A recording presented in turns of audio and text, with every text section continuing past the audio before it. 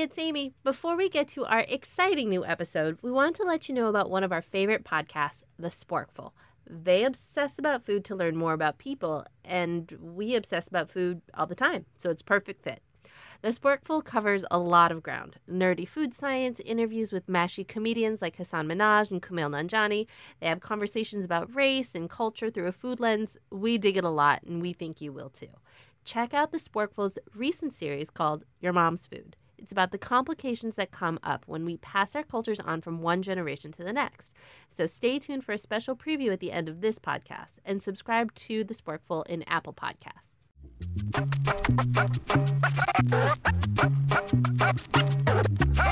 Hi, I'm Rebecca Lair. And I'm Amy Choi, and we are the Mashup Americans. We like to say we are where America goes for therapy. And you know what, Ames? I think it's something we really need right now. Like, I know that I do. As do I. But you know what else we need are we need the wisdom of the old. You know, the grandmas, the abuelas, the tias, the harmonies, everybody. Because they can kick some serious wisdom. That's the truth, right? And of course, there is a Yiddish word for the wisdom of our grandmothers because obviously there's a Yiddish word for everything. I think you're talking about Bubba Misa. Exactly. I love the word Bubba. Bubby. Bubby. All of it. Oh, I love it too. You know I love a Bubby, or in my family an Oma, or your family a Hominy. I am so grateful that we can rely on the people who've been through it all and then some already. See, now that's what I need. Me too. Let's do this.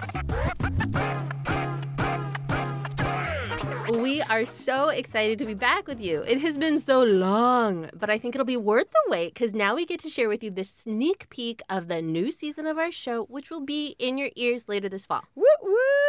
Starting Tuesday, October 31st, we will be hitting you up weekly with more great conversations with amazing mashups like Randall Park, who you may know from Fresh Off the Boat, and Veep, and who may just be our favorite human.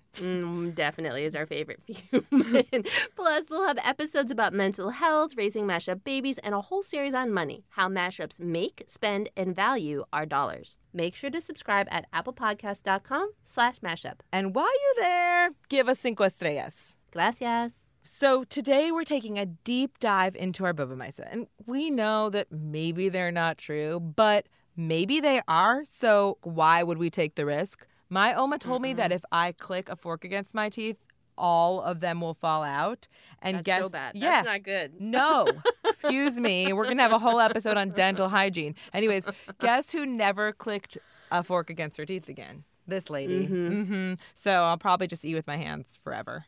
Which is actually your preferred method of eating. That's also true. Well, I support that decision. And you know who else would support that decision is our fabulous guest today, Michael Twitty, the amazing food historian, activist, and chef. He'll be dropping some serious wisdom later. But first, if you've listened to our past shows, you know that we love to ask all of our guests about their Bubbes Misa. Sometimes people say they don't have one, but please, everyone has one.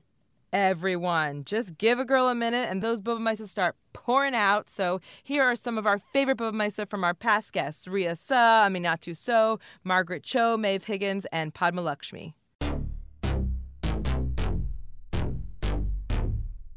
My mom told me that whistling at night was like a call to the ghosts. She told me that when I was 3 years old, and I'm still freaked out. Like, whether that's a real thing or whether that was something that my mom just told me to get me to shut up, I'm not sure, but gosh darn it, I'm not ever going to whistle at night. I'm still scared. If your shoe is upside down or like turned the wrong way, like something bad will happen to you. And that's the thing that like keeps me awake at night. Like I always put my shoes like the right way.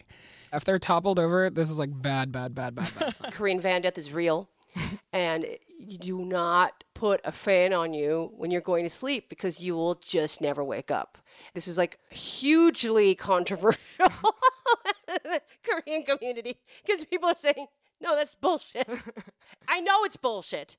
I don't care. It's true. This is like absolutely not still the case, but like my uncle was named a girl's name to like protect him from fairies. He's only 60 now, but like when he was born, his parents believed enough to like actually on his birth cert call him Mary, so that like the fairies would think he was a girl and they wouldn't steal him.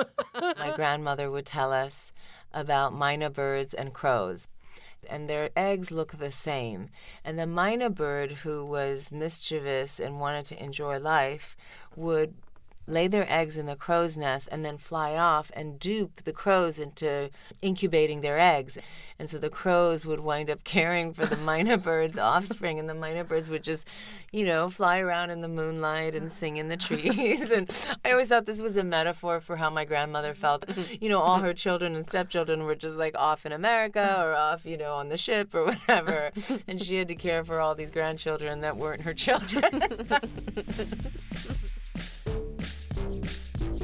One of the funnest and hardest parts about learning other people's Bubbemeises is that I've ended up perhaps more neurotic. Like, That's a lot. it's more a neurotic. lot more neurotic.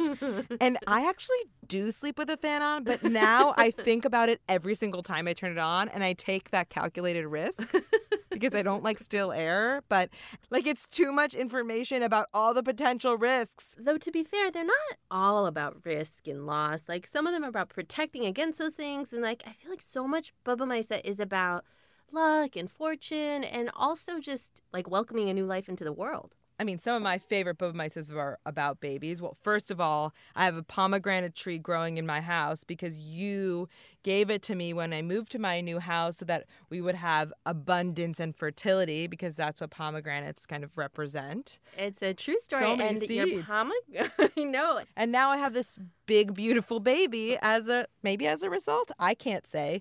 There's all these other things that when Clara was born, I couldn't figure out who she looked like. She looks like so many people in my family. And somebody told me this beautiful Bubbemeister that basically the reason she looks like so many people or so different all the time, it's all of her ancestors and their spirits passing through her. Oh my God, that's really beautiful.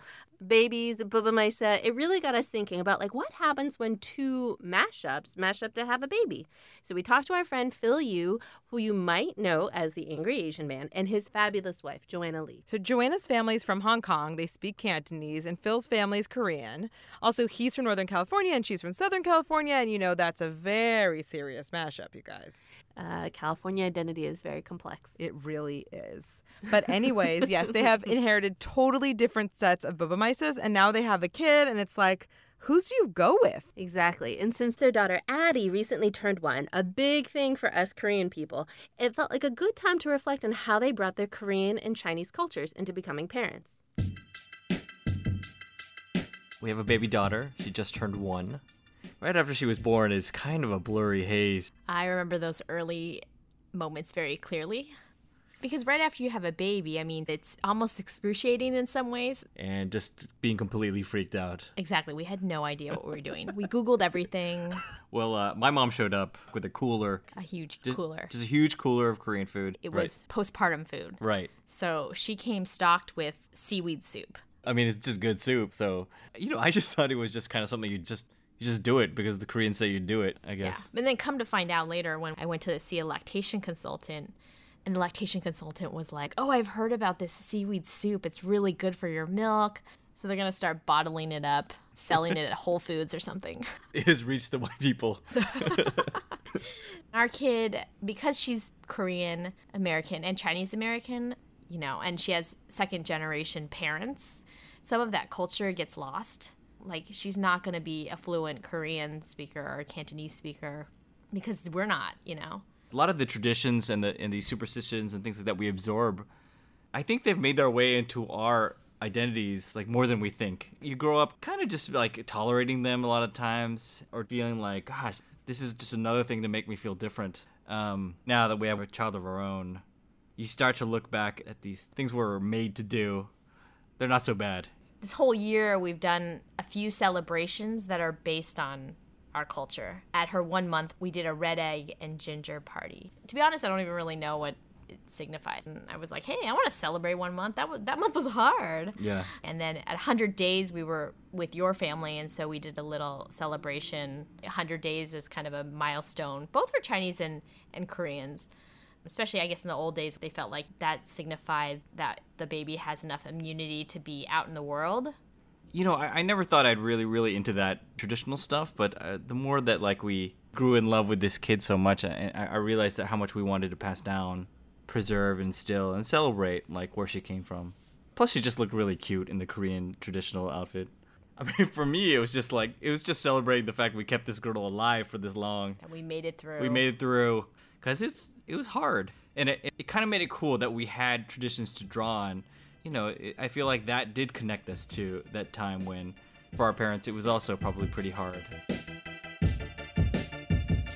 Oh, I love this. I mean, as you know, and we've talked about before, I also had doles for both of my kids. And those are just such special times for us. And like, it was really nice to celebrate that milestone with this tradition. Right, and not take for granted the fact that all these milestones are happening, right? To be grateful for them.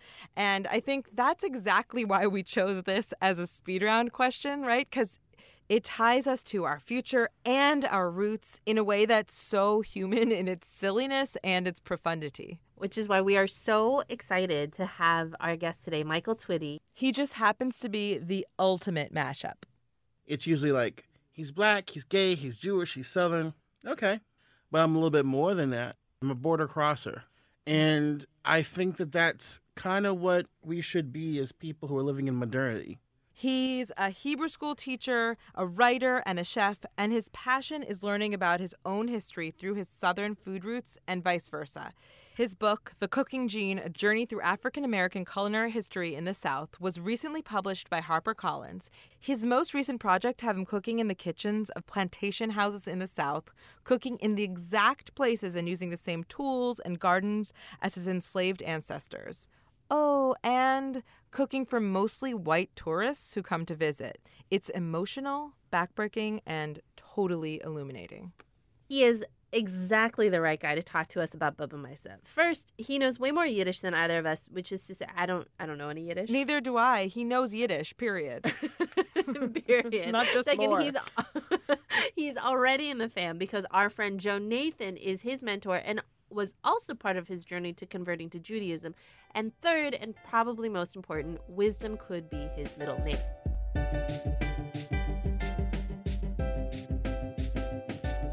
Michael Twitty, what is always in your fridge?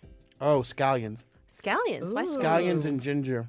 I'm vibing off of this right now. This feels very much like my kitchen growing up. If you look at a lot of West African food, it has some of the same building blocks as East Asian cuisines. Even going up into Korea. By the way, I was on Korean broadcast television Shut the What? front door. on a show called Food Odyssey. Do we What was wait, this like? I did barbecue, Yes. and they were telling me about their barbecue. And it was cool until I saw that they focused all on my feet, and I have some talons, honey. And they were just like, I was just like, Wait, you didn't go to the spa before? no, honey, I was on a You didn't get a plantation in pedicure? Virginia. I wanted a pedicure so bad. I was like close up for 30 seconds on my claws. I'm just like, They're like, these black, gay, Jewish men from America, their feet need some work. right? I'm like, yes. I was just like, focus on this cute face. Don't focus on the talent. Where do you feel most at home? I feel at home in the moments when I don't have to perform. I can just be. And I have to put away parts of myself to make other people feel comfortable, which I wouldn't do anyway. But I mean, it's a struggle and it's a fight just to represent. You know, so often there's this pressure to be the best version of that all the time. Like, if you're the only gay guy in a room, do you have to be like, I'm a great gay? You know, or like when you're the only black guy in a room. In Jewish spaces, it's particularly annoying because people look to see how Jewish I actually am. Yeah. And they look behind me, above me, below me for my Jewish performance. And I know what they're thinking. He's Jewish enough, or he's not that Jewish, or he's really not Jewish. And then there's those people who just go, okay, hey, you're here, you're part of us, join us for this, join us for that. That's where I feel very much at home. Food is always a way to bring me home. Just talking around the table, cooking with people. You know, people trust you to jump in the kitchen with them and get to work. That's where I feel like, okay, I've made it. You know, so if you have any grandmas you want to like lend me for a while, please let me know because I'll be happy to do that. Oh my gosh. We are lending grandmas left and right over here. So I want to ask you about Bubbes. Yes. And the Bubbes in your life and then some Bubbemeises. So what is a Bubbemeiser that you believe, maybe isn't true, but actually you believe in and like put into practice in your life? I come from a billion of them. I come from poo, and I come Oh, yeah. from, yes. Wait, what is poo? Is this a Jewish thing that I Yes. don't know yet? Go ahead, Michael. Anytime someone says something that could be bad, because it could happen, or you want to do a God forbid, you literally spit on your finger 3 times. It's how you get out the The Citra Atra, the evil spirits, the dark side. yeah, it's the evil spirits to go pui pui pui. I also like how then you automatically go into the ugh. Yes. Like there's All of a so sudden, many it's guttural noises. You have to. You have it's to. all connect. You're spitting. I mean, what else are we gonna do here? I mean, this is how we create rain in Judaism. I also have to imagine that there's a lot of like strictly Southern Bubba Misa. Oh yeah. Before all else, if you don't respect your pots, and if you don't make good food in them, they'll run off. Mm-hmm. They got little cast iron pots with legs on them. They'll run down the road and never see you again. Literally, I talk to the fire. I talk to the utensils. It's not making it animate. It's respecting the force behind it. And so, all of our foods had songs, work songs, spirituals, little ditties, little wordless rhymes.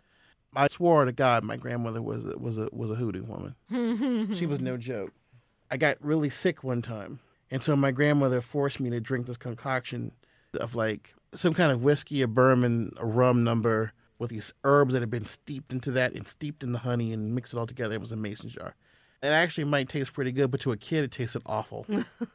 I think I had this cocktail at a bar. Right. recently. Craft mixologist did it. Yeah, exactly. And I'm telling you something, I hid it. And my grandmother said, "Where is it?" I said, "I don't know." And my grandma was like, "You a lie," which in Southern Black grandma talk is like worse than being called a liar. You a lie. You have embodied dishonesty. And so my grandmother threatened me, and she said to me, "If you don't tell me where you hid the medicine, I'm going to make all of your toys talk, and they're going to tell me where you put it." I just got goosebumps. Like, this is really going to happen. Yes, and I thought so too. So I go back in the other room. She's still standing at the door, not watching me. I bring up the medicine, huffy, because I didn't like it because it knocked me out. So I took the stupid medicine. 5-6 hours later, I woke up. And beside the bed was some ice and a ginger ale, the black Pepto-Bismol. And then this note from my grandmother. And it said, "Don't do that again. The pig tells all." Well, that scared the living shit out of me. Because my grandmother did not, I'm telling y'all, in the room when I went into the piggy bank and got the jar of medicine. I swore that my grandmother made that piggy bank talk and tell all my business. Ooh. We have a friend who she's Taiwanese American, and growing up, she would be like telling her parents about a pain that she had or a sickness, and they'd be like, "You're inflamed." She's like, "It's not inflammation. I have a virus." But like now, what is everybody talking about? Everything is inflammation. Like I grew up eating ginseng and ginger, and my parents were like, "Kimchi will solve everything." It turns out like kimchi solves avian flu, and then white people got excited about it. Like you hear all these like Silicon Valley guys being like, "I've life hacked my way into XYZ solution," and it turns out that that's just actually what people have been doing forever. They just learned about it, but they call it discovery. First of all, when it's us on us, it's not trusting the wisdom of our own ancestors. We seem to have this thing where we look at our forebears and go, if y'all were so great, if y'all knew everything, why didn't you fend them off? Why did we lose? Why did they drop bombs on us? Why did they give us the cold and wipe 90% of us out in 10 years? Why did they put chains on us? Why did they make Muslim bans for us? And so it's hard to believe that our ancestors' wisdom could save the world. Because we know how it turned out. And yet, we're still here. But here's the other part of it. We have to start saying, the source code is mine. The source code is ours. I'm gay. There's voguing and there's vaguing. And there's soul food and there's soul less food. We got to get them two right. You will never top my grandmama or someone else's grandmama. Their wisdom, their courage, their survival instinct. You have to know the right spells and songs for things. If you don't know all those pieces, if you don't have an emotional attachment, if you don't have that reverence, then good luck trying. And it's not that we can't share. I think that's stupid. Cultural diffusion is what happens in any healthy society. It's multicultural. But appropriation is real. It is exploitative. They know what the hell we're talking about. As an African American, I come from the only people in American history for whom appropriation was codified into law. Because if you remember, if an enslaved person invented something, his master owned the patent. For us, appropriation is not an opinion piece, it's a fact. I'll stop talking about appropriation when you stop appropriating. Somebody said, you guys need to give back computers. I'm like, no. You brought my black ass to this country. I ain't going to give nothing back. You can take back hypertension and smallpox anytime you want. That's right. Well, as Prince would say, you own your masters or your masters own you. Hello. How about it? You have a very open eye about America's true history, particularly about how food and culture have been stolen from enslaved people. And you also have a very open eye about today's present. And, we have read pieces of yours where you said, America is the only place on earth where I'm possible. And that is the dirty little secret behind all of these hate groups. They are here to take away the possibilities that America, the ideal, represents. There's so much truth in that. And it's also deeply optimistic. How do you stay optimistic? Because I draw breath. I mean, I wasn't born enslaved. I was never a piece of property. I never saw my mother violated against her will and against my father's will, against my will.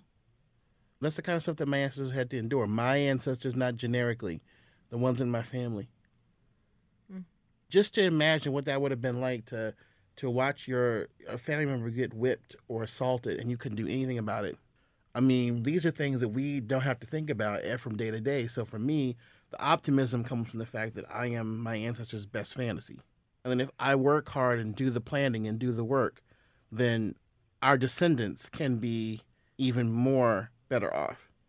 We're pushing the envelope. We're here. Your children exist. And your children exist in defiance of a world where immigration acts and social and national boundaries could never have conceived of them.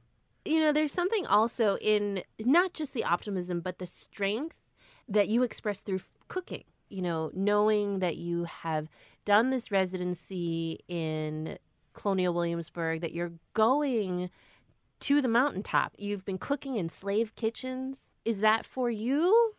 Who are you cooking for? I'm cooking for everybody. I'm actually, one of the most beautiful things that I ever got to experience was when I was at the 2007 Smithsonian Folklife Festival in the National Mall.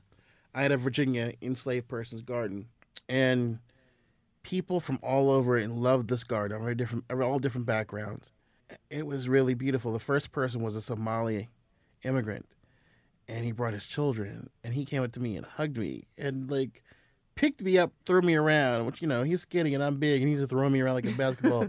And he was so excited. He told his kids, we black people grow everything. And I just thought that was fantastic. And then I met this young woman. She was a grad student, and she was Japanese American. And she says, this is really great. I got to come back. Bring my friend. So the end of the next week, she brought her friend. Her friend was a German exchange student. This is my friend, so-and-so. Her parents saw the end of World War II. I'm Japanese American. My grandparents were interred. When I look around at all these exhibits showing the Revolutionary War and this and this and that, that's cool and all, but your garden is the real America. And I wanted my friend to see the real America. One of the most civilized, educated countries in the world lost all of its liberal progressivism, lost all of its forward thinking overnight, which is a damn warning for us right now. But just for this woman to say to me, this is the real America. I don't look like you, and she doesn't look like you. You're telling a story that anybody can get into. So I guess when I cook for the ancestors and my neighbors that don't look like me. What's so extraordinary about your work is that you are empowering your many communities and our communities to know our roots and know our stories so that we can be empowered to say, like, this is our source code. You know, Right. Jews are particularly good at this in our inside voices, like the things we say just to ourselves.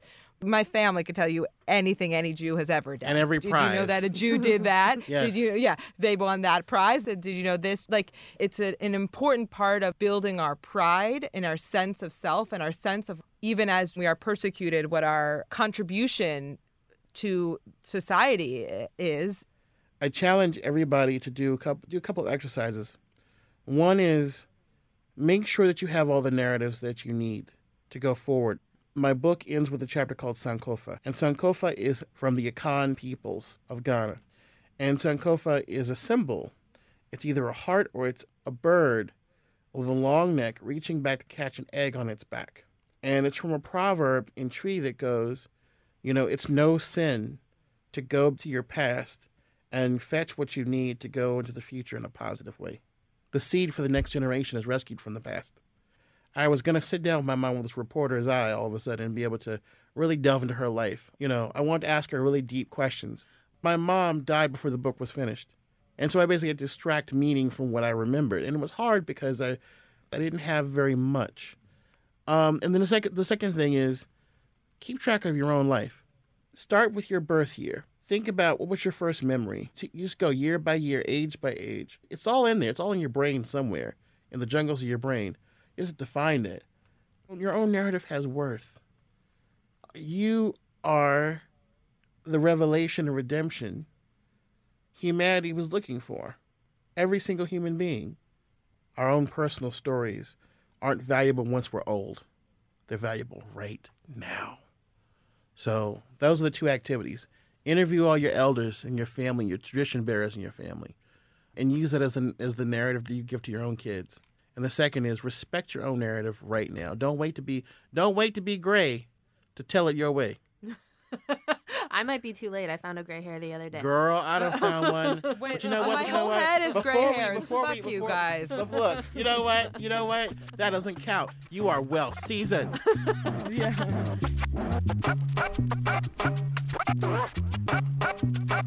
So I really can't believe you guys are complaining about a single gray hair. I mean, this hair is for radio. That's all I'm going to say. No, it's wisdom coming through your head. Whatever, we'll see about that. But I do feel wiser after these conversations. There is so much to absorb from our Bubbes, from our ancestors, from our fellow mashups, our friends, our community, and the stories and traditions they pass down to us. They just fill me. I feel really grateful. Oh, I love that. Me too. And I'm going to take another page from Michael. We are our ancestors' best fantasy. We draw optimism from the fact that we draw breath. Amen. Thank you to Michael Twitty, Phil Yu, and Joanna Lee for sharing their Bubba Misa with us. And don't forget, in just a few weeks, we'll be talking with Randall Park to officially launch the new season of our podcast, and he'll be dropping knowledge all over the place. Make sure you don't miss anything in the meantime and follow us on all the socials at Mashup American. And that's a wrap. The Mashup Americans are me, Amy Choi. And me, Rebecca Lair. Our producer is the great Lizzie Jacobs. Shout outs. Music this week by DJ Rob Swift and Alap Momin. Our show is produced by American Public Media and Southern California Public Radio, KPCC. And remember to get your tickets to see us live in New York City on October 30th to celebrate the launch of our new season. You can buy them at mashupamericans.com/tickets. Bye. When people from different cultures get married, how do they decide what food is going to be their food? You've completely given up the way you grew up eating. When we pass our cultures on to our kids, what are the complications? Generations and generations of Jewish people in my family who've kept kosher. Like, is it going to end with me? Am I going to be the one that's going to stop? I'm Dan Pashman from the Sporkful podcast. Join me for our latest series on race, culture, and food called Your Mom's Food. How do parents who adopt kids from other countries use food to connect their children to their birthplace? It's one of the few things that is truly Ethiopian that I can give to him. And what happens when those kids grow up and feel like it wasn't enough? We'd go to this camp in the mountains, and that was where we were Korean. And then once we left, that was kind of it. Your Mom's Food is up now. I'm in a cultural struggle in North America, too. Would I be happier if you kept kosher and they kept kosher? Yeah. That's like the first thing you do with your kid is you feed them. Subscribe to The Sporkful in Apple Podcasts, Stitcher, or wherever you listen.